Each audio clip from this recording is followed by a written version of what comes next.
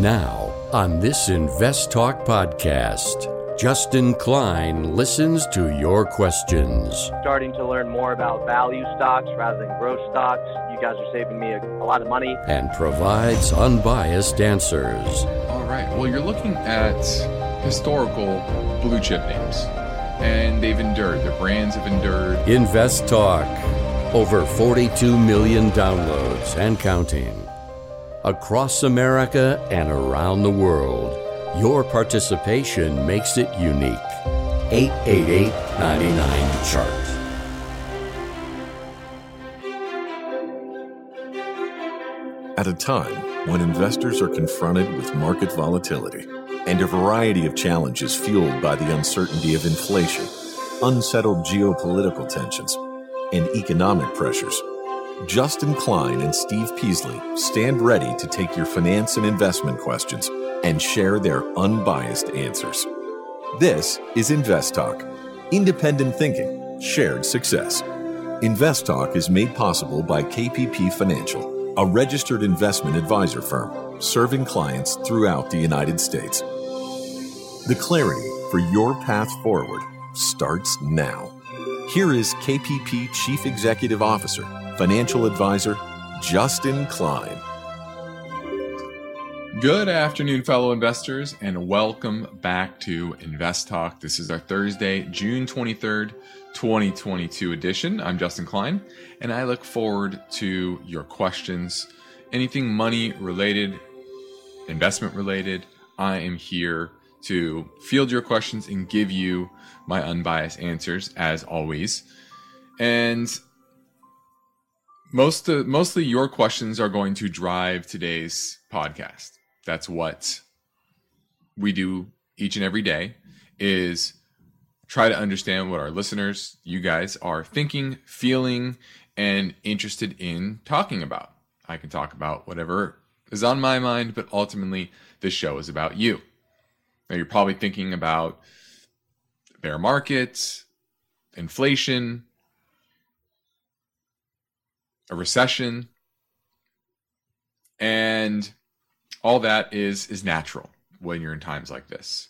But my job is to keep your eye on the ball, keep giving you tools to make good investment decisions, keep emotions out of those decisions, and keep your eye on the facts and the opportunities, as well as the risks. So you need to focus, and that's what we're here to do, is to try to get your mindset in the right direction. And it'll be my goal to help you understand the current market environment that we're in, avoid the pitfalls, and capitalize on opportunities. So I invite your phone calls and questions now, or if you're listening after hours, you can leave a message on our anytime listener line, which is 888-99-CHART, as always. So let's get right to our first listener question now. We're going to go to Chris in Florida looking at Mosaic. Hey, Justin, thanks for the show, and thank you guys for everything that you do.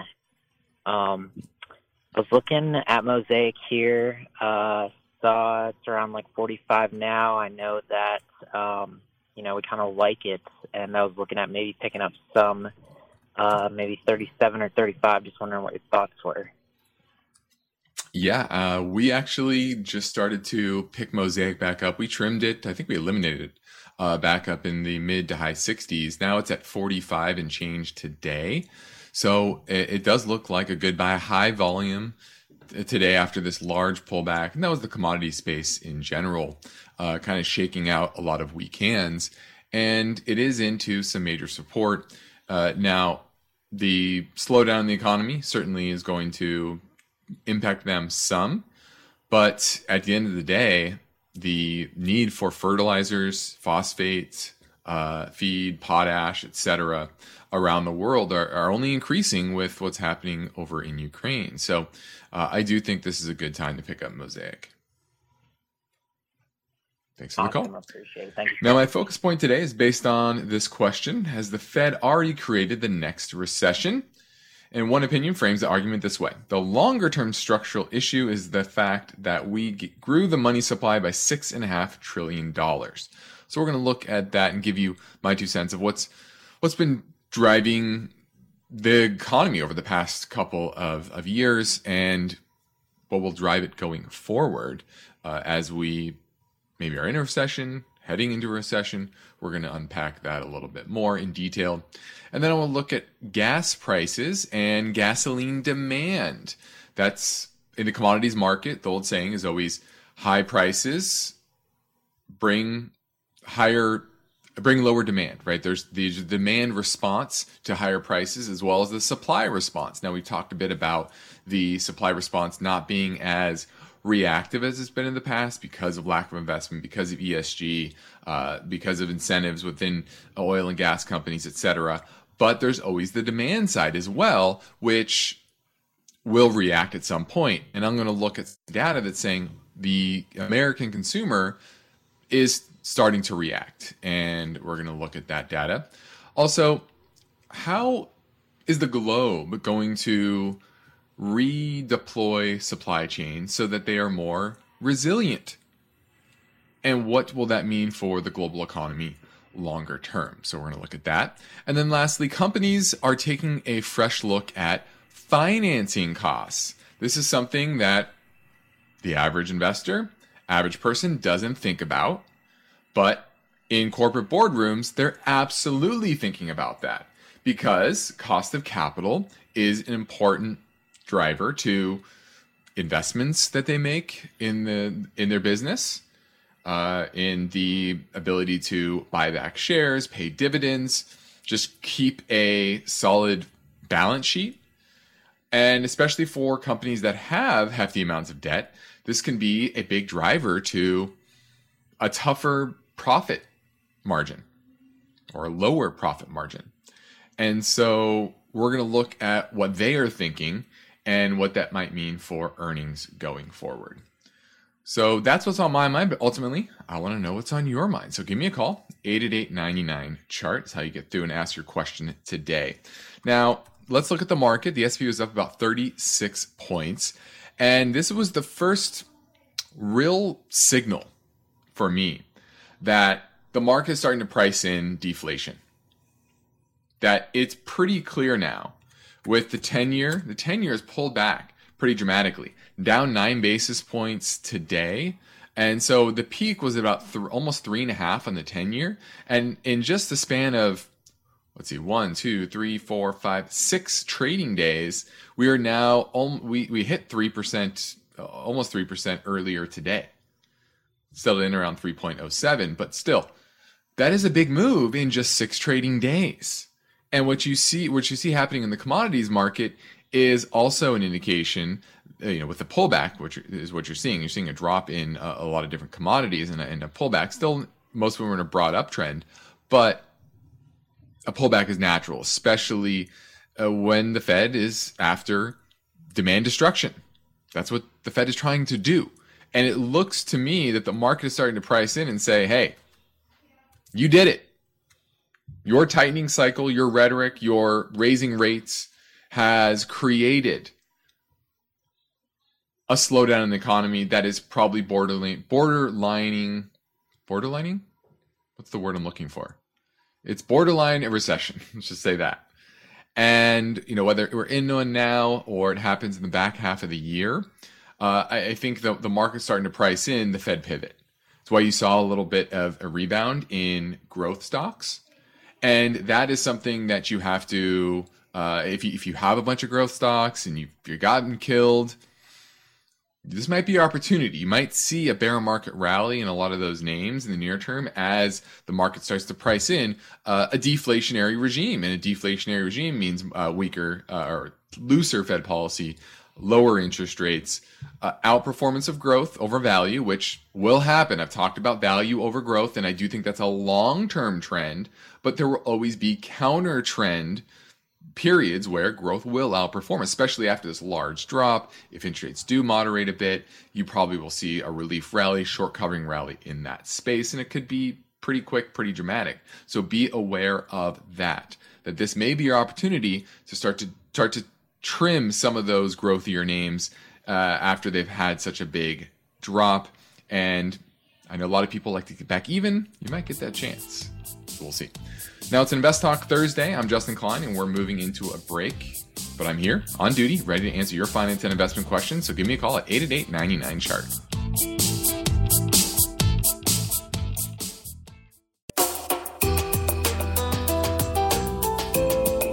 One of the most rewarding things I do each weekday is host the Invest Talk podcast.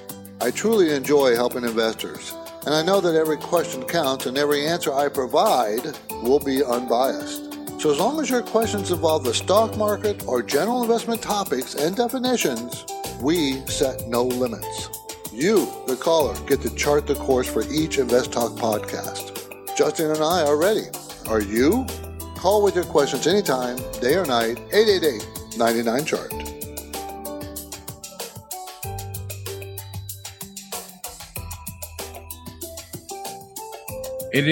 chart 888-992-4278. Let's just go right into our main focus point today, which is, has the Fed created the next recession? Now, the fact that the Fed expanded their balance sheet by $6.5 trillion, that enabled the government to go out there and spend. Both administrations spent a lot of money over the past couple of years, and typically it takes 12 to 18 months for all that government spending to get into the system. And as of April of last year, inflation went from about 2.7 to a little over 4%. And we hadn't seen 4% for a while, but you can see that that was about a year after the government started spending a lot of money, right? Getting money into people's hands, emergency unemployment benefits, all the things to combat the slowdown in the economy during the COVID crisis. Now, in June of 2021, it got above 5. In October, 6. Over 7 in December. And as of February, it was 7.9. So there's that kind of full 18 months or so post-COVID, the COVID crisis, and the government really just throwing the kitchen sink at it, and with the Fed there to backstop, monetize the debt, etc. That's why you're seeing a lot of this inflation. Now they're trying to reverse that quickly, and I think they're doing a good job, and it's probably going to get inflation down pretty dramatically here.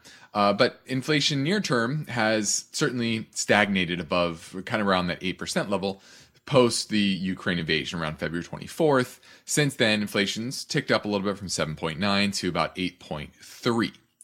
So that's really the inflation picture over the past couple of years. Now, will higher rates, though, will that spin us into a recession? And I think the simple answer is yes. I think they've gone to the point where they're going to spin us into a recession. Now, does that mean that everyone thinks a recession, they think of '08? Not all recessions are '08. In fact, the vast majority of recessions are not '08. There's only really one other time in modern American history where you could say there's similar '08, which was 1929, which turned into a depression. And typically you're not going to have a similar type of event and then the next recession be as bad. Doesn't typically work like that. This will probably be a recession very similar to 2000, 2003. Definitely concentrated in tech, slowdown, layoffs there, tough housing. I think the increased or the difference in this cycle will be the housing market will be weaker. Then the Fed really lowered rates pretty fast, and tech stocks still crashed because I think there was not a lot of companies that had true businesses. And right now you're having the Fed kind of choke off that demand for housing, and I think they're slamming on the brakes, and so it's probably going to spin us into a mild recession. Another difference, though, is that tight labor market. About 4.3 million people a month are quitting their job and looking for something new. It's called the Great Resignation. But the main point is that there's still a tight labor market and people still have jobs. But the balance sheets of people are starting to weaken. As of April 2021, the amount of debt on balance sheets, personal balance sheets, started to take off again after really repairing with all that fiscal capital that consumers got in 2020. And so there's still room for them to continue to spend, but a lot of them are going to have to come back on the market. So I do think unemployment's going to tick up. Now, how dramatically? Probably not back to 10% like we were in '08, but once again, a mild recession. So they answered the question, has the Fed created the next recession? In my opinion, they have, but it's probably a recession that is necessary. That was a good deal of valuable information in the KPP Premium Newsletter. And when you subscribe at investtalk.com, you'll receive the newsletter each Saturday morning via your inbox. Now we're heading into a break, so give me a call at 888-99-CHART.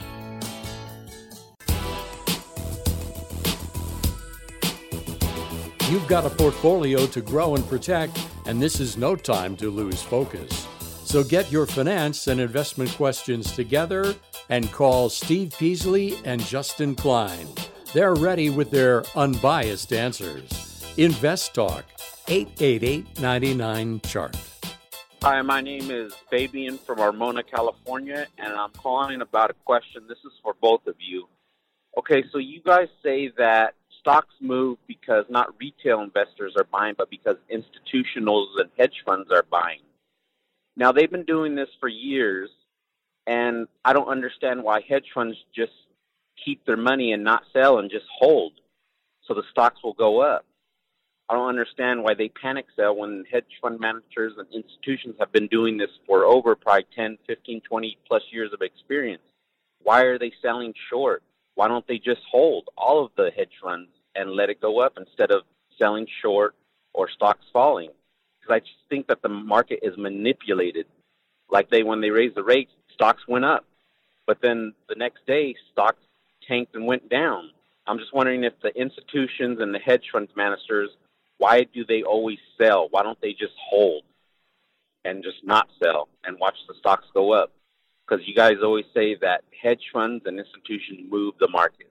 Now, I need some explanation because it's just seems like it's manipulated to me. And these guys have so much experience and they've been doing this for years. Why don't they just buy and hold? I don't understand why they sell. My only guess is because their customers want them to sell. They're panicking and the customers want them to sell that they're working for. Anyways, love the podcast. I'd like to hear both of your guys' answers to this question. Anyways, thank you very much. All right, long question, but you kind of got the answer near the end, which is their customers redeem. And when I say that, when we talk about institutions, that does mean hedge funds, but it also means mutual funds as well, ETFs, etc. Right? Any type of fund, it would be typically considered an institution, pension funds, etc. So it's not just hedge funds. And I think there's one misnomer that most people have when it comes to hedge funds is that they're always hedging. They have different hedge fund. There are a wide diversity of strategies that hedge funds in general execute. Some are long short hedge funds, some are long only, some focus more on currency trading, others focus more on leverage bond trading, etc. So it runs the gamut, and they are typically more complex than your average mutual fund. That's certainly true, but don't ever think of hedge funds as they just short the market or something like that, because you hear the word hedge. So that's the first thing. Second is that they do kind of get into crowded trades. And they're not a whole lot different than retail traders, to be honest with you. They chase trends, they chase performance, and they need to keep up with the performance. So they need to be in things that are moving well, that are performing. And what that does is they have shareholders. They have limited partners within their hedge fund that they're investors, right? That they have to answer to. And so they want to show that they have companies that are doing well, their stock price is going up, etc. And that makes a lot of, they call them hedge fund hotels, very crowded trades where a lot of hedge funds get in and are riding that wave. And then when it turns, it goes south very fast. Tiger Global's one recently. I think I talked about it, where 2/3 of their gains from their beginning, from 2004 was their beginning. They've lost 2/3 of their gains from that entire period over the past year, 9 months or something like that. So yes, they should have had better risk management. They should have been stopped out, etc. But mainly they should have just understood the economic backdrop that they were in. So understand that just because they're professional doesn't mean that they don't make mistakes, and especially in aggregate. A lot of them are overpaid. They're just following kind of the crowd, and they're not any better than a lot of average investors. And that's certainly true for a lot of hedge funds. So it's easy to say woulda, coulda, shoulda, but a lot of these hedge funds don't have the proper risk management skills, the proper macro economic analysis skills to really drive an asset allocation model that is going to outperform. It's more of working off of a name, working with big money, and a lot of them really aren't that great. So it's not market manipulation. It's not. It's just bad traders. And there's a lot of those out there that ride a wave and don't recognize when things are going well. They kind of get high on their own supply, right? They love what they're doing. They think it's going to continue forever. And as you know, as my grandpa always said, no tree goes to the sky. And there's always cycles. There's always markets where things change. And a lot of them get caught. Hope that helps. Now, in the next Invest Talk, the story behind this headline. The current bear market comes after the shortest one in U.S. history. Today's bear market has been fueled by several factors, including inflation, fallout from the Russia-Ukraine war, and a slowdown in the Chinese economy, as well as, obviously, recession fears. And Steve will get to that story tomorrow. But for now, I'm Justin Klein, and I'm ready to answer your questions right here on Invest Talk. We have about 25 minutes left in the show. So if you are going to do it, it goes by fast. I encourage you to do it sooner rather than later. So give me a call at 888-99-CHART. Let's say you've been thinking about learning a new language. Okay, why? I mean, how would it come in handy? And where would you want to use it? Could it be that you have an upcoming international trip? Or maybe you want to connect with family members or friends from a different culture? I think you should know about Rosetta Stone. With millions of users, it's been the world's most trusted language learning program for 30 years. Rosetta Stone is available on your desktop or as an app with Audio Companion and the ability to download lessons offline. Rosetta Stone truly immerses you in the language you want to learn. It has a built-in, patented speech recognition engine called True Accent. So as you practice speaking, you'll get feedback on how well you pronounce words. With Rosetta Stone, you pick up a language naturally, first with words, then phrases, then sentences. It's an intuitive process designed for long-term retention. You really learn to speak, listen, and think in your new language. Rosetta Stone is an amazing value, so your special skill set is within easy reach. You know you want to do this, so don't put off learning that language. There's no better time than right now to get started. For a very limited time, Invest Talk listeners can get Rosetta Stone's lifetime membership for 50% off. Visit rosettastone.com/today. That's 50% off unlimited access to 25 language courses for the rest of your life. Redeem your 50% off now at rosettastone.com/today. At this point, I think almost everyone has heard how generative AI promises to bring us to the next industrial revolution. AI is already shaping society with an impact on daily life that echoes the transformative significance of electricity or the internet. As we take steps to embrace the potential of generative AI, we need to remain vigilant with regard to its exploitability. This is where HackerOne comes in. HackerOne's AI Red Team addresses the novel challenges of AI safety and security for businesses that are launching new AI deployments. The HackerOne approach involves targeted offensive testing by harnessing the collective skills of ethical hackers who are proficient in AI and prompt hacking. In short, AI red teaming is the practice of stress testing AI models and deployments to make sure they can't be tricked into providing information beyond their intended use, and that security flaws can't be exploited to access confidential data or systems. HackerOne seamlessly integrates with your existing tools to enhance communication and collaboration across development, security, and IT teams. So, stay ahead of the game in the battle against cyber threats with HackerOne's attack resistance platform. Learn more at hackerone.com. That's HACKERONE.com, hackerone.com. Each day, InvestTalk listeners submit their finance and investment questions via phone or email. Would you like your question to be put near the top of the list? Just take a minute or two to leave a review and rating for InvestTalk at iTunes. And be sure to include a brief question with your iTunes review comments. Hey guys, just want to get your thoughts on Uber, ticker symbol UBER. I'm just looking for this for a long-term play, probably at least 10, 15 years. Hope you get your thoughts. Thanks. All right, talking about Uber. And this is a name that is down pretty dramatically with the rest of the growth stocks over the past year or so, down 57.3% from its 52-week high. And it has recently bounced along with a lot of the growth names. And it would not shock me to see this get a near-term bounce, or see a continuation of this near-term bounce along with those other growth stocks. But I just don't like the valuation still.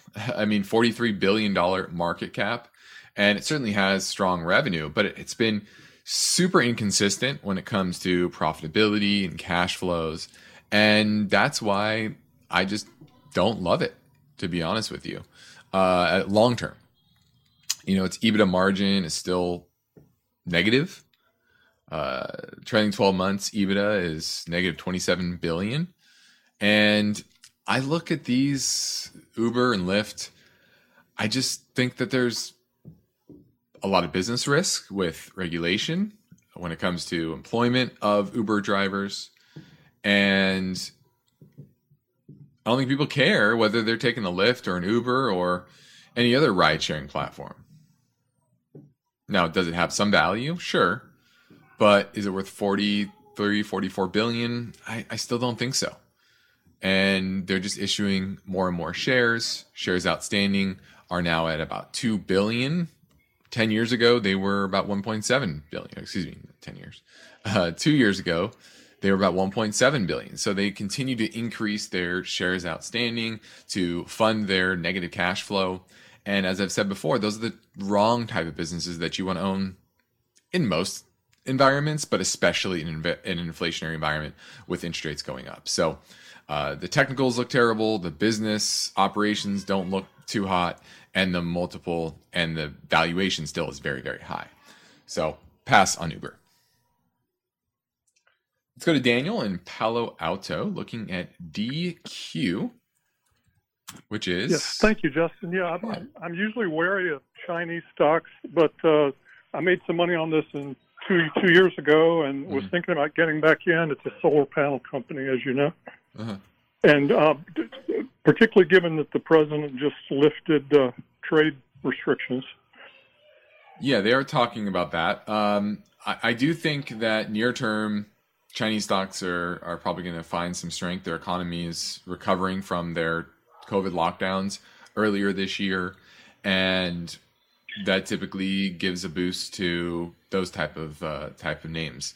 Now, long term, I don't think China is I'm not bullish on China long term. I think they have too many geopolitical issues. Their supply chains are going to be redeployed back here in North America, and their cheap energy is kind of gone or is being legislated away. And so I just don't like these type of names. Near term, I think it's fine. I think it's probably going to go up a little bit from here, but not a name that I would be owning long term. And then you layer on the regulatory risk when it comes to Chinese listed companies and their their ability to audit the companies in a clear and concise way. And I think most of these companies are going to get delisted. So once again, near term, fine, but long term, not something I'd own. Excellent. Thank you so much, Justin. No problem. Now let's touch a bit on gas prices, and mainly gas demand. In the first full week of June, gasoline sales at U.S. stations were down 8.2% compared to the same week last year. Now that's the 14th consecutive week that sales are down from its 2021 comparative week. Now, President Biden has proposed in Congress a suspension of the federal gas and diesel tax for 3 months, but that's probably not going to pass. There's not just Republicans, but some Democrats voicing opposition to this plan. A lot of it is because, guess what? If you're having problems with higher prices, you need to do two things: either weaken demand or increase supply. What does this do? This does nothing. And it just shows you most of our politicians, they're managing to optics more than results. And so all this would do is just increase demand, because prices temporarily would be a little bit lower. So I don't think that's probably going to pass, to be honest with you. A lot of that profit would just flow through to oil companies. And so that's unlikely to pass. But in the week ending June 10th, the EIA measured implied demand and showed that declined by roughly 110,000 barrels a day from the prior week to about 9.1 million barrels. That's down from 9.4 million barrels the same time last year. So these higher prices are having an impact on demand, as you would expect, but not in a dramatic fashion as of yet. Now, some people are carpooling more, taking mass transit, etc., driving to the office fewer days. I know that is a thing that is probably different than pre-pandemic. Most people, pre-pandemic, you had to go to work 5 days a week. Now, with hybrid situations, it's probably a little, instead of going in twice or 3 times a week, maybe you only go twice a week. Maybe you typically only go twice a week, and then you only go once a week because of the cost of gas, etc. Now, the average U.S. gasoline price is now back below $5 a gallon as of Wednesday, and oil has certainly pulled back near $100 a barrel once again from when it was sitting kind of close to around 120 just a few weeks ago. And what's interesting here is that it's mainly driven, once again, by individuals, not necessarily activity within the business economy, because the purchase of diesel, which is mainly used for trucking, heavy industries, etc., that's not having nearly as much of an impact on demand. But that doesn't mean there isn't any, because freight drivers aren't seeing the requisite increase in the cost or the price of moving things compared to the cost of gas over the past year, or diesel in this case. And so it is impacting them at the margins, but the drop in demand is mainly driven by consumers. Now, gasoline prices have climbed to record levels, and a lot of that has to do with refining capacity. We're still about 800,000 barrels a day lower in refining capacity than we were before the pandemic, and a lot of that has to do with investment in current infrastructure. You got to keep those refineries kept up and have R&D and have CapEx spending to maintain those. And during the pandemic, just like general investment in the oil and gas industry, refining capacity was also reduced, and that hasn't fully recovered. Now, if you talked to Murphy Gas Company, which has 27 or operates stores in 27 states, they're not only seeing people switch from premium to mid and low grade fuels, but also cutting down on their purchases in convenience stores, restaurants, etc. So you're definitely seeing a pinch by consumers and demand destruction. All right, let's go talk to Jacob in Los Angeles, looking at a mutual fund, FBALX, correct? Yes, Fidelity Balanced Fund. Okay. Do you own it or looking to buy it? I own it. Okay. Well, for balanced funds, this is a fairly good one. It's about 65% equities, 30% in fixed income. Its expense ratio is about 0.5%. So let's see. Let me double check that. Yeah, 0.5%, which is not too bad. But then the question is, where is it leaning on its equity allocation? And it is leaning on the growth side. So that's one issue that I have with it. Sector breakdown, only 4% in energy, 7.5% in industrials, 2.6% in basic materials, and 3% in real estate. And financial services, 13%. That's the other sector that does well in an inflationary environment.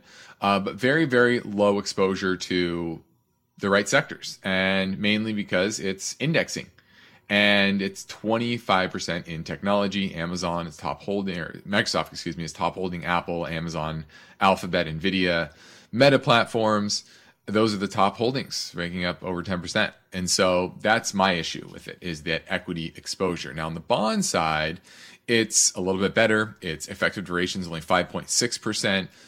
Nice, solid kind of intermediate term bond exposure. Credit quality is a little, honestly, too high, AA minus, which means that they have too much government, about 35% government. So this is really just indexing.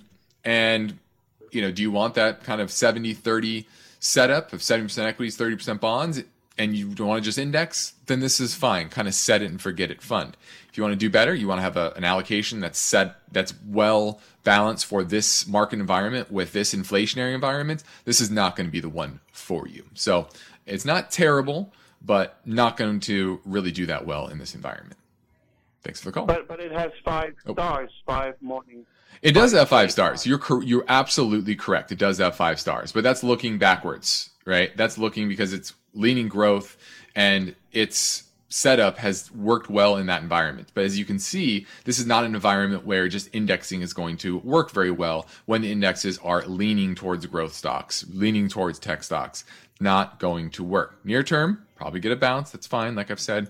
But this is not something you probably want to hold. You'll be able to do a lot better in something else this decade that is more set up for an inflationary environment. This is not set up to do well in an inflationary environment. So is there any balance fund that is geared and designed for this type of environment? Unfortunately, most of them are not, because most of them are just simply indexing. So if you find a more active balance fund, I don't know any off the top of my head. I couldn't recommend it, frankly, for you anyway, due to SEC rules. But most of these balance funds, target dated funds, etc., they just index because they're not there to really outperform. They're just there to gather assets and put you in index. It's easy for them, low cost, low overhead, not a lot of work for them. This is working off Fidelity's name and Fidelity's user base, right? So, yeah. So are there? There probably are, but you have to do a lot of research and make sure you find ones that aren't just straight indexing.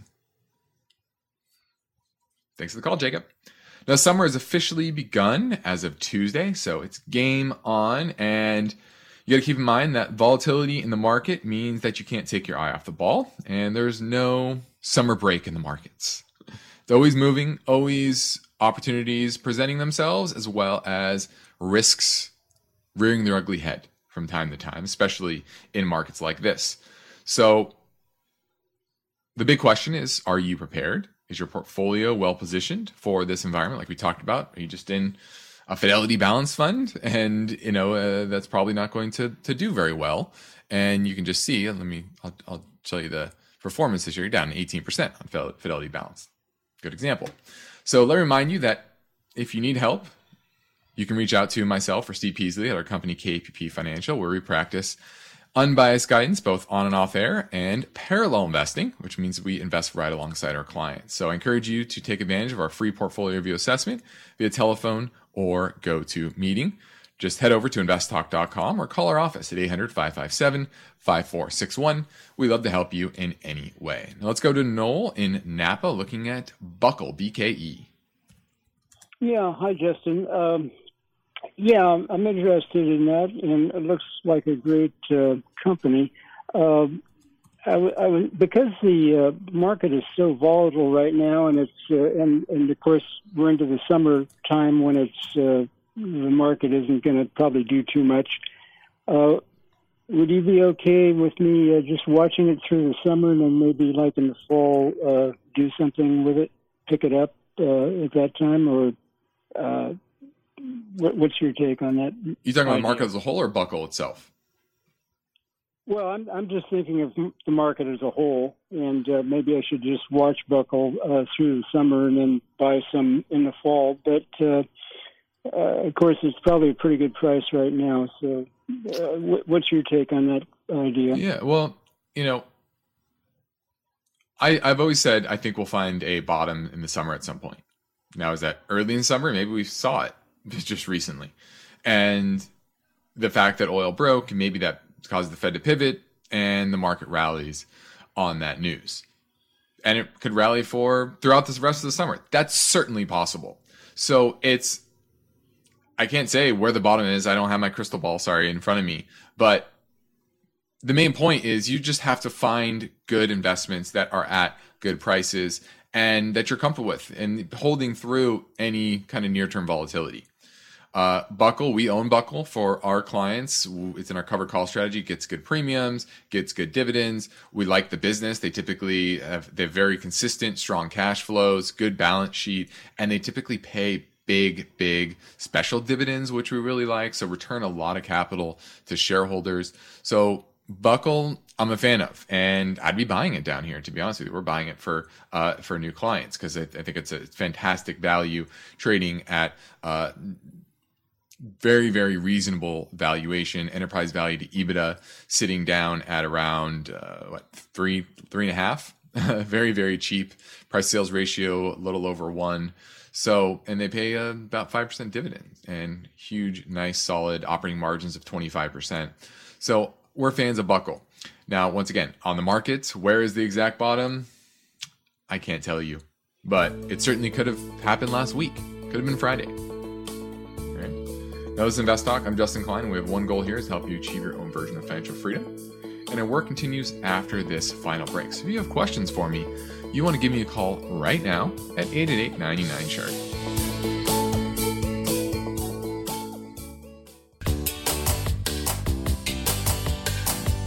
This is Invest Talk. For serious investors, it's all about achieving financial freedom.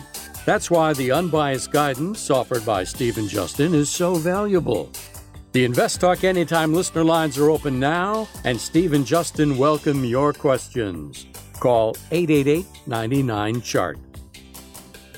Let's go talk to Monica in San Francisco. How you doing, Monica? Good. Thanks for taking my call. I have a question regarding silver in general. Like, it's been, running down, just like any other stock. But do you... What symbol are you talking about? I'm holding it. Silver. SLV? Silver? Yeah, SLV is ETF okay. that I have holding on. I was just curious what you think. Is this do you think silver will have another run, or do you think it's a good time to get in to buy low, or it's not? I do think long-term silver and gold will do well. It's obviously in a very long consolidation pattern since its high in, when was that? Gold's high was kind of late 2020. So it's really just been consolidating since then. Silver's certainly been a bit weaker, but kind of the same thing. Same kind of consolidation pattern, pullback, and into support. I think longer term, I think it'll do fine. It should be, I think precious metals should be a part of everyone's portfolio to some degree. Now, is that 2% or 20%? Depends on your risk tolerance level, depends on your outlook. But I do think that longer term, these prices are cheap for silver and gold. Thanks for the call. Now, lastly, let's touch on supply chains. And the 90s, 2000s, you had globalization really run amok. And you also had a litany of natural resources coming out of Russia after the fall of the Soviet Union and all of the oligarchs who they didn't make billions off of people inside Russia, they made billions by exporting their natural resources, ownership of natural resources globally. So those things, globalization and flooding of natural resources, really drove disinflation for a few decades, really through the financial crisis and through just recently. But if you